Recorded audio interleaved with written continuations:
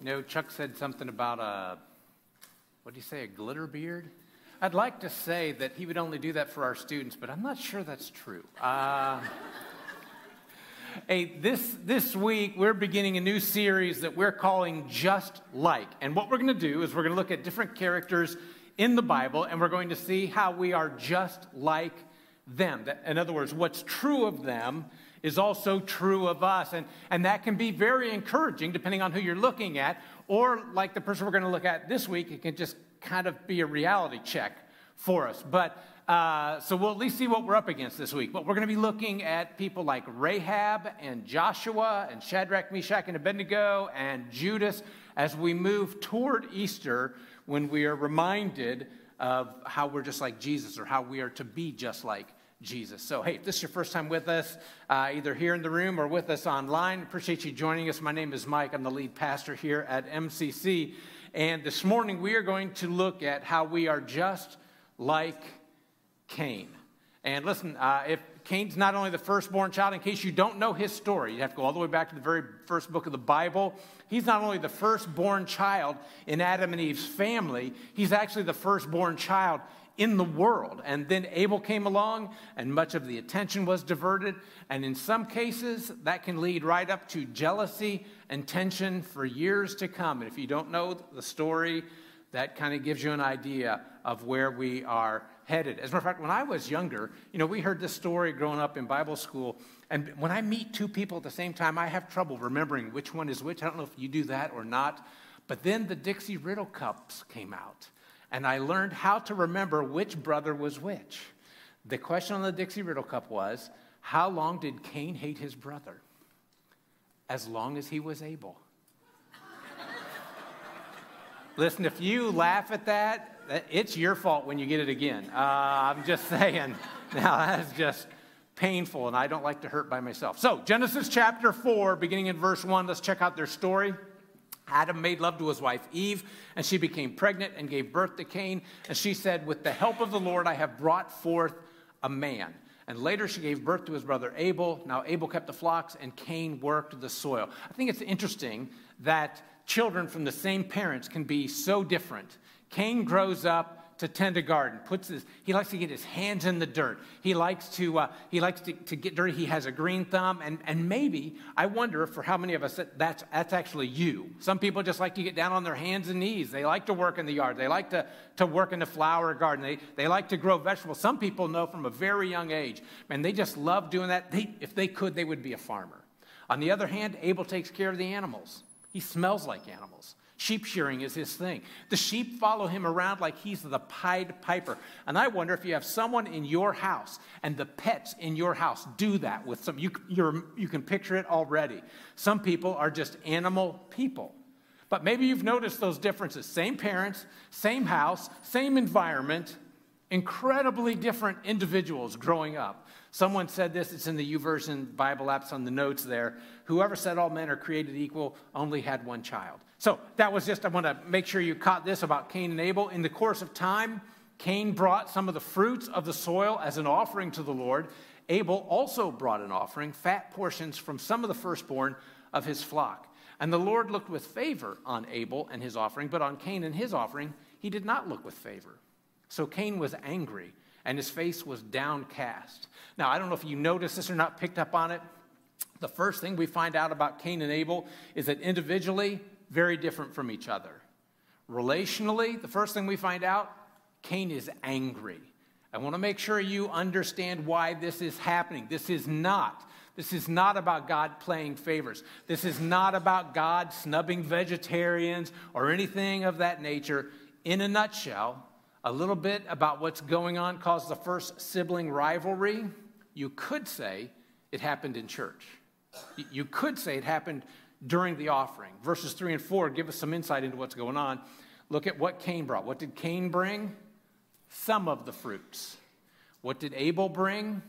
Fat portions from the firstborn of his flock, the best of the first. It was about the priority that they gave God in their life. Cain gave some of what he had. Abel gave the first and the best of what he had.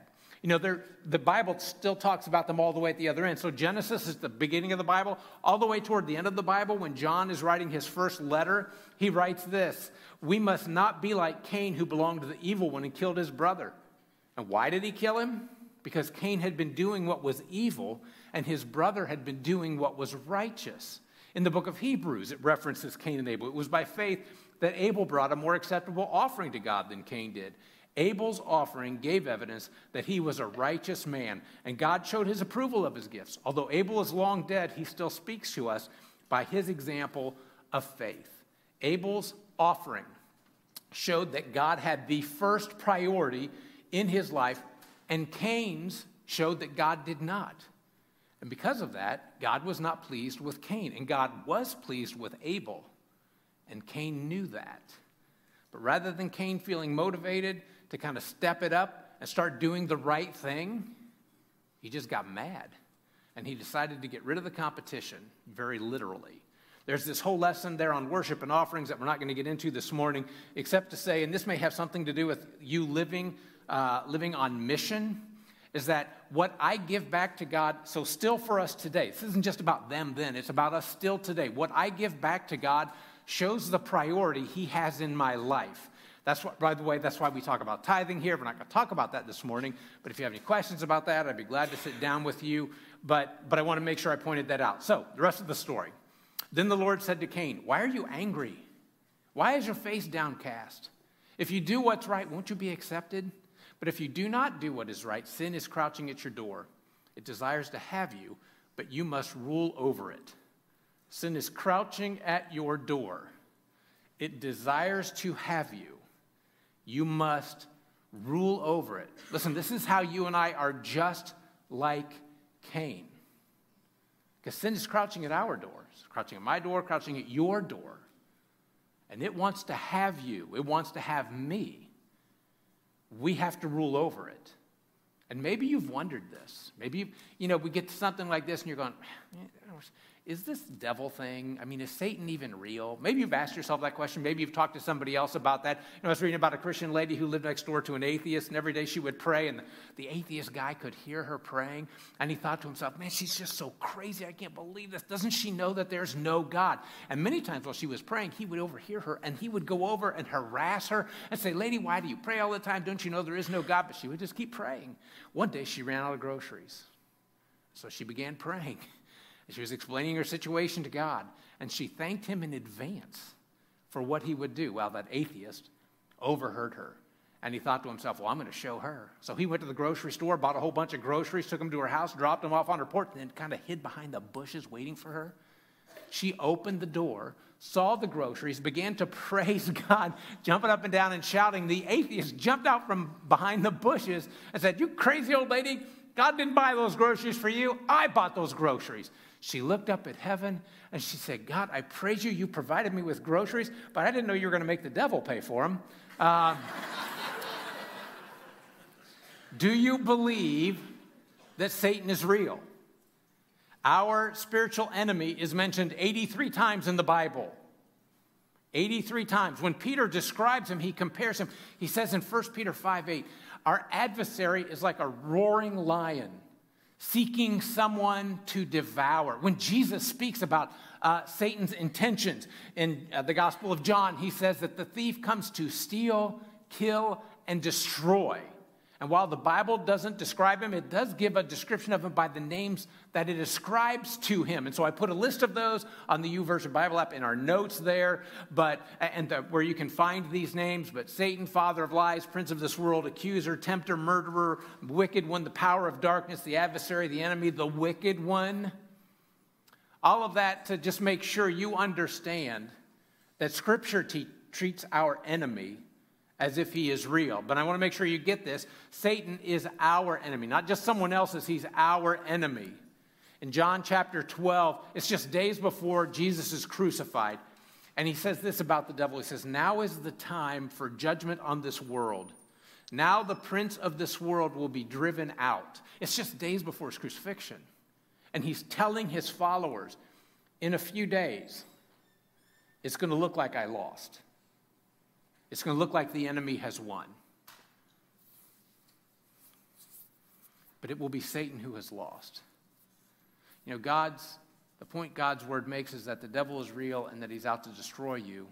But at the cross and the empty tomb, Jesus overcame him. And so I want to make sure you understand he's not just our enemy, he's also our defeated enemy.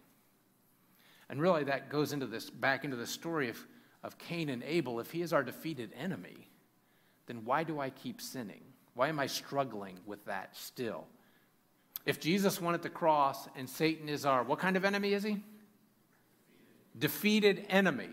Why do I still have a problem with sin? Remember, just like Cain, sin is crouching at your door, my door, wants to have us.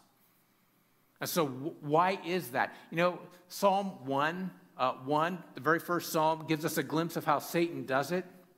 It says, "Blessed is the one who does not walk in step with the wicked, or stand in the way that sinners take, or sit in the company of mockers." And by the way, so I'm going to share that with you because Satan is good at what he does, and here's how he does it. He starts by getting your attention. So James, at the other end of the Bible in the New Testament, also says, he talks about this, he says, each one is tempted when by his own evil desire. So I just want to make sure that you know Satan comes in to your mind through your thoughts, through something that you like, desires, which are normal and good, like eating and drinking and sleeping and sex and money. And he takes routine desires and he just tries to run away with those in your life. So here it is. You're scrolling Facebook. You're on TikTok. Walking the internet, if we can apply Psalm 1:1 to this. And there's this pop-up for porn. Listen, on the internet, you don't have to go to it. It will come to you. And you don't have to be online. You can be walking through the store, and there is a magazine with the annual swimsuit edition, and you pause. That word in James chapter 1 is a fishing term. It means bait. And someone has said this, I put it in the notes, Satan, like a good fisherman, baits his hook according to the appetite of his fish, which means that works for you. What works for you may not work for me. And what works for me, it may not work for you. But Satan has done whatever works for you, and he has your attention. The question is, what will you do? Because I can tell you what he's going to do. He'll get you to change your attitude. You're surfing the net, you're walking through a store. Have you sinned yet? Nope, you have not sinned yet. But what's the next step in this progression that Satan takes with us? The second word in Psalm 1 is stand. How do you know if Satan is beginning to get to you? You're browsing and you're walking and you see and then you stop and look at it. And you haven't touched anything yet. You're just standing there, right? Is it wrong to look at pornography? Okay, we know the answer to this, right? Is it wrong to look at pornography? Okay, in case you don't know the answer to that, it's wrong to look at pornography, all right? So the question is, why did you stop? Why are you looking? You haven't picked it up yet, but what are you doing? Listen, I've noticed on Facebook, you don't have to click that video. If you're scrolling through Facebook and you just stop and don't move, that video will play in front of you, whether you touch it or not. What are you doing? You're thinking about it. What is Satan doing? He's changing your mind. James 1:14 again says you're being dragged away and you're enticed. First, he gets your attention, and then he changes your attitude, and then he gets you into action. Listen, here's the question. When does Satan have you? When has he got you hooked? Is it when you walk and see? Nope, but the bait's out there. Is it when you stand and kind of look at it and begin to think about it? Not yet. But he's greased the slide. You're at the top of the slide, and man, that thing is greased up, and it is slippery. What is the word in Psalm 1? It's not when you're walking or when you're standing. What is it? When you're sitting. It's when you click the link. It's when you walk over and you pick up the magazine and you begin to thumb through it, or you sit down with that magazine. Whatever it is, it doesn't have to be a magazine, it doesn't have to be pornography. Whatever it is, when you sit down with it, when does Satan typically dial your number? Listen, when are you at your weakest? Is it when you're all by yourself? Or is it when you're with a group? Or is there a specific group? Maybe you're at the church. Maybe you're at work. Maybe you're at the pool. Maybe he's going to strike you when you're stuck in traffic at 2 o'clock on Friday afternoon and all you're trying to do is get home. Or he'll come at you when your patience is paper thin, it's 2 a.m., and your infant is not sleeping for you. Might use a bikini on a beach or a pair of tight jeans. Might use a wink from a coworker or a glance from a church member. Might use a movie in your hotel on a business trip. But once he's got you there, look at what James says next. After desire has conceived, it gives birth to sin, and sin, when it is full grown, gives birth to death. And you know the process because you've been in it. It's got you there. I know the process because I've been in it, and it's gotten me there. We all have. You know, there's something that my preacher used to tell us when I was growing up, and I've never forgotten it. Satan is not for you, and God is not against you. Sometimes that's hard to remember, but Satan is never for you. God is never against you. So what do? Genesis says we have to rule over our enemy. So if we're going to master the enemy, what do we need to do? The Bible tells us we need to gear up. Paul would write about this in Ephesians chapter 6. Perhaps you're familiar with this picture. Therefore, put on the full armor of God so that when the day of evil comes, when the enemy is coming for you, you may be able to stand your ground. And after you have done everything to stand, stand firm then with the belt of truth buckled around your waist, with the breastplate of righteousness in place, and your feet fitted with the readiness that comes from the gospel. That word, the word stand firm in verse 14, is assuming that we're going to win. If you're able to stand up to this thing, you will win. Paul's under house arrest, under Roman rule. And so as he writes this, the picture of a Roman soldier is fresh in his mind. That's because, and this is on the notes, please check this out. The Christian life is not a playground.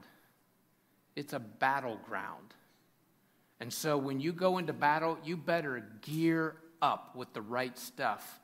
T-shirts and flip-flops will not make it on a battlefield. So I need to gear up, and I need to pray up. I need to pray if I'm going to master the enemy, I have to pray. And it doesn't matter what kind of enemy you're facing. You call out to God, and you will not face the enemy by yourself. When Paul's writing to the church in Corinth in the first century, he tells them that no temptation that has overtaken you except for what's common to mankind. In other words, I realize you feel like you're alone in this. I realize you think you're the only. Look around the room. Nobody else in here struggles with this. Nobody online struggles with what I struggle with. And Paul says that's not true. But it is a lie from Satan because he wants you to believe you're all by yourself. You're the only one. You're the sucker. You're the weakest one in the room. You're the weak link. You're worse than everybody else. And Paul is saying it's not true. What you struggle with, a lot of people are struggling with. And God is faithful. He's not going to let you be tempted beyond what you can bear. But when you're tempted, he will provide a way of escape. There will be an exit door. There will be an off-ramp. There will be some way for you to get out from underneath this so that you can endure it. The trick is you have to take that exit. You have to walk out that door. You have to walk away from whatever it is. And 2 Chronicles were reminded that the eyes of the Lord reigns throughout the earth to strengthen those whose hearts are fully committed to him. Listen, what I want to make sure that you understand, God wants to help you. He's not looking at you with disappointment. He's looking at you like a father looks at his child who's about to get stuck in a trap. And he wants to help you just like he wanted to help Cain. But Cain didn't want his help. So Cain said to his brother Abel, let's go out to the field. While they were in the field, Cain attacked his brother Abel and killed him. And then the Lord said to Cain, where is your brother Abel? He said, I don't know. Am I my brother's keeper? And the Lord said, what have you done? Listen, your brother's blood cries out to me from the ground. Now you're under a curse and driven from the ground, which opened its mouth to receive your brother's blood from your hand. When you work the ground, it will no longer yield its crops for you.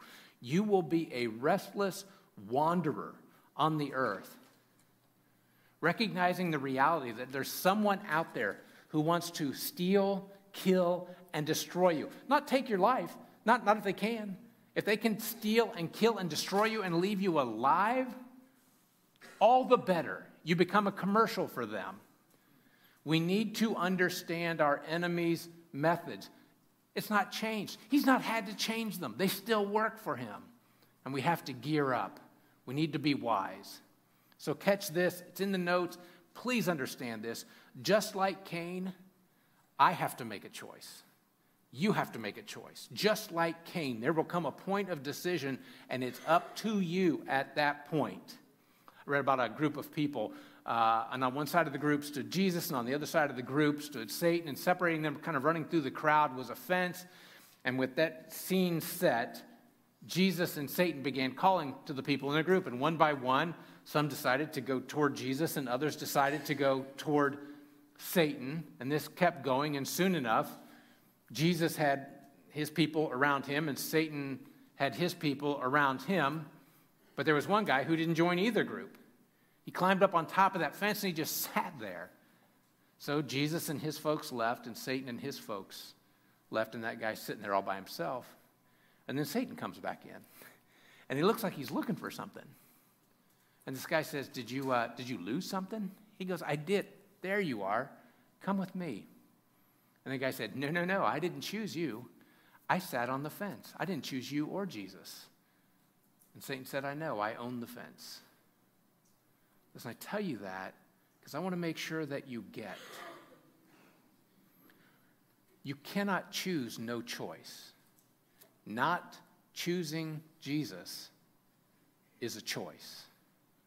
By not choosing him, you have by default chosen the enemy. But you get to choose. You get to choose. You choose. I choose. We choose who we will follow. You know, when Paul would write to the early church in Rome, he said, God demonstrates his own love for us in this. While we were still sinners, Christ died for us.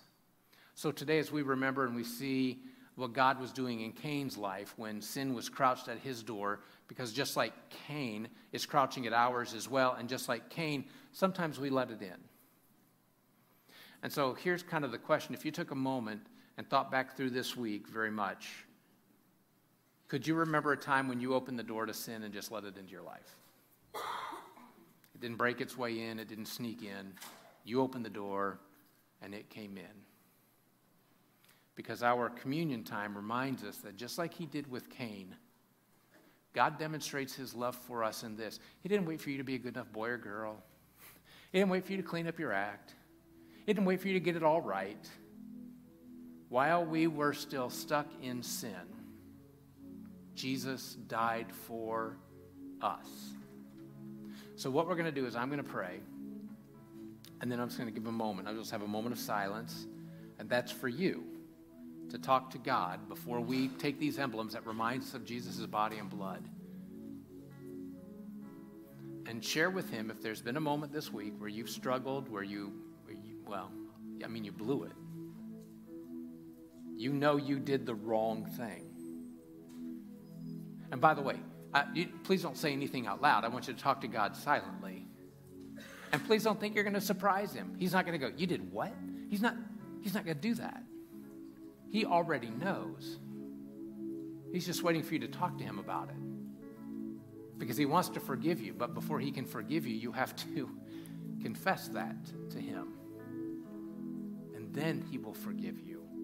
Cain would not come clean with God. But you and I can.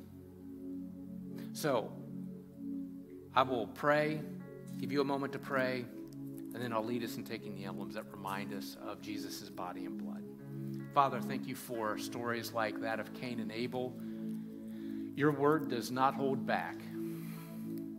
It does not paint this rosy picture that things are always going to go great. We're always going to make the right decisions, because that's not reality. It never has been. Since the beginning of the world and the very first family, the very first set of brothers. That's never been true. And you knew that. And that's why you sent Jesus. So as we prepare to take these emblems that remind us, Jesus, of your body and blood, before we do that, we want to remind ourselves of the reality of the struggle with sin that we still face. That just like Cain, it is crouching at our door and it wants to have us. And just like Cain, we have to master it. And sometimes we master it beforehand and we're able to avoid it. And at other times, we have to come back around after we have failed and confess our sin to you so that you can strengthen us, because the enemy's coming back. He's not done with us. He will come back. So God, help us. And even right now, we remember before you where we have struggled this week.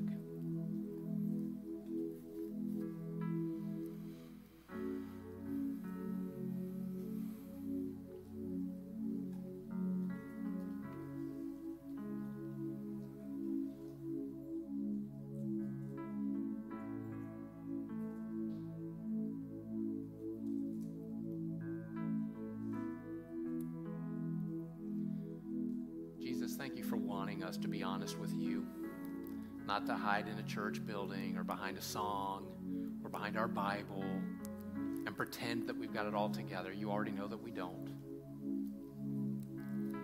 But this time when we come before you together is a reminder that we as a group still need you. So thank you. Thank you for walking with us when we do the right thing. Thank you for staying with us when we do the wrong thing. And thank you for forgiving us. And so now we take these emblems that remind us of how much you love us. And we pray this, Jesus, in your name. Amen. So we take the bread that reminds us of Jesus' body that was given for us on the cross.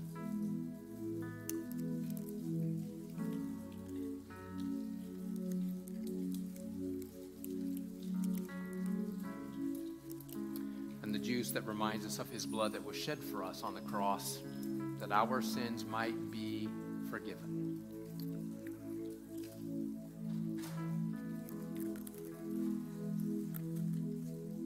Jesus, help us as your followers, your disciples. We want to help other people see that you don't expect perfection, but what you expect is faithfulness. Help us not to try to pretend to have it all together with those who don't know you, because they know they don't have it all together. And they need to know that we're aware that we don't either. So, Father, help us not to pretend.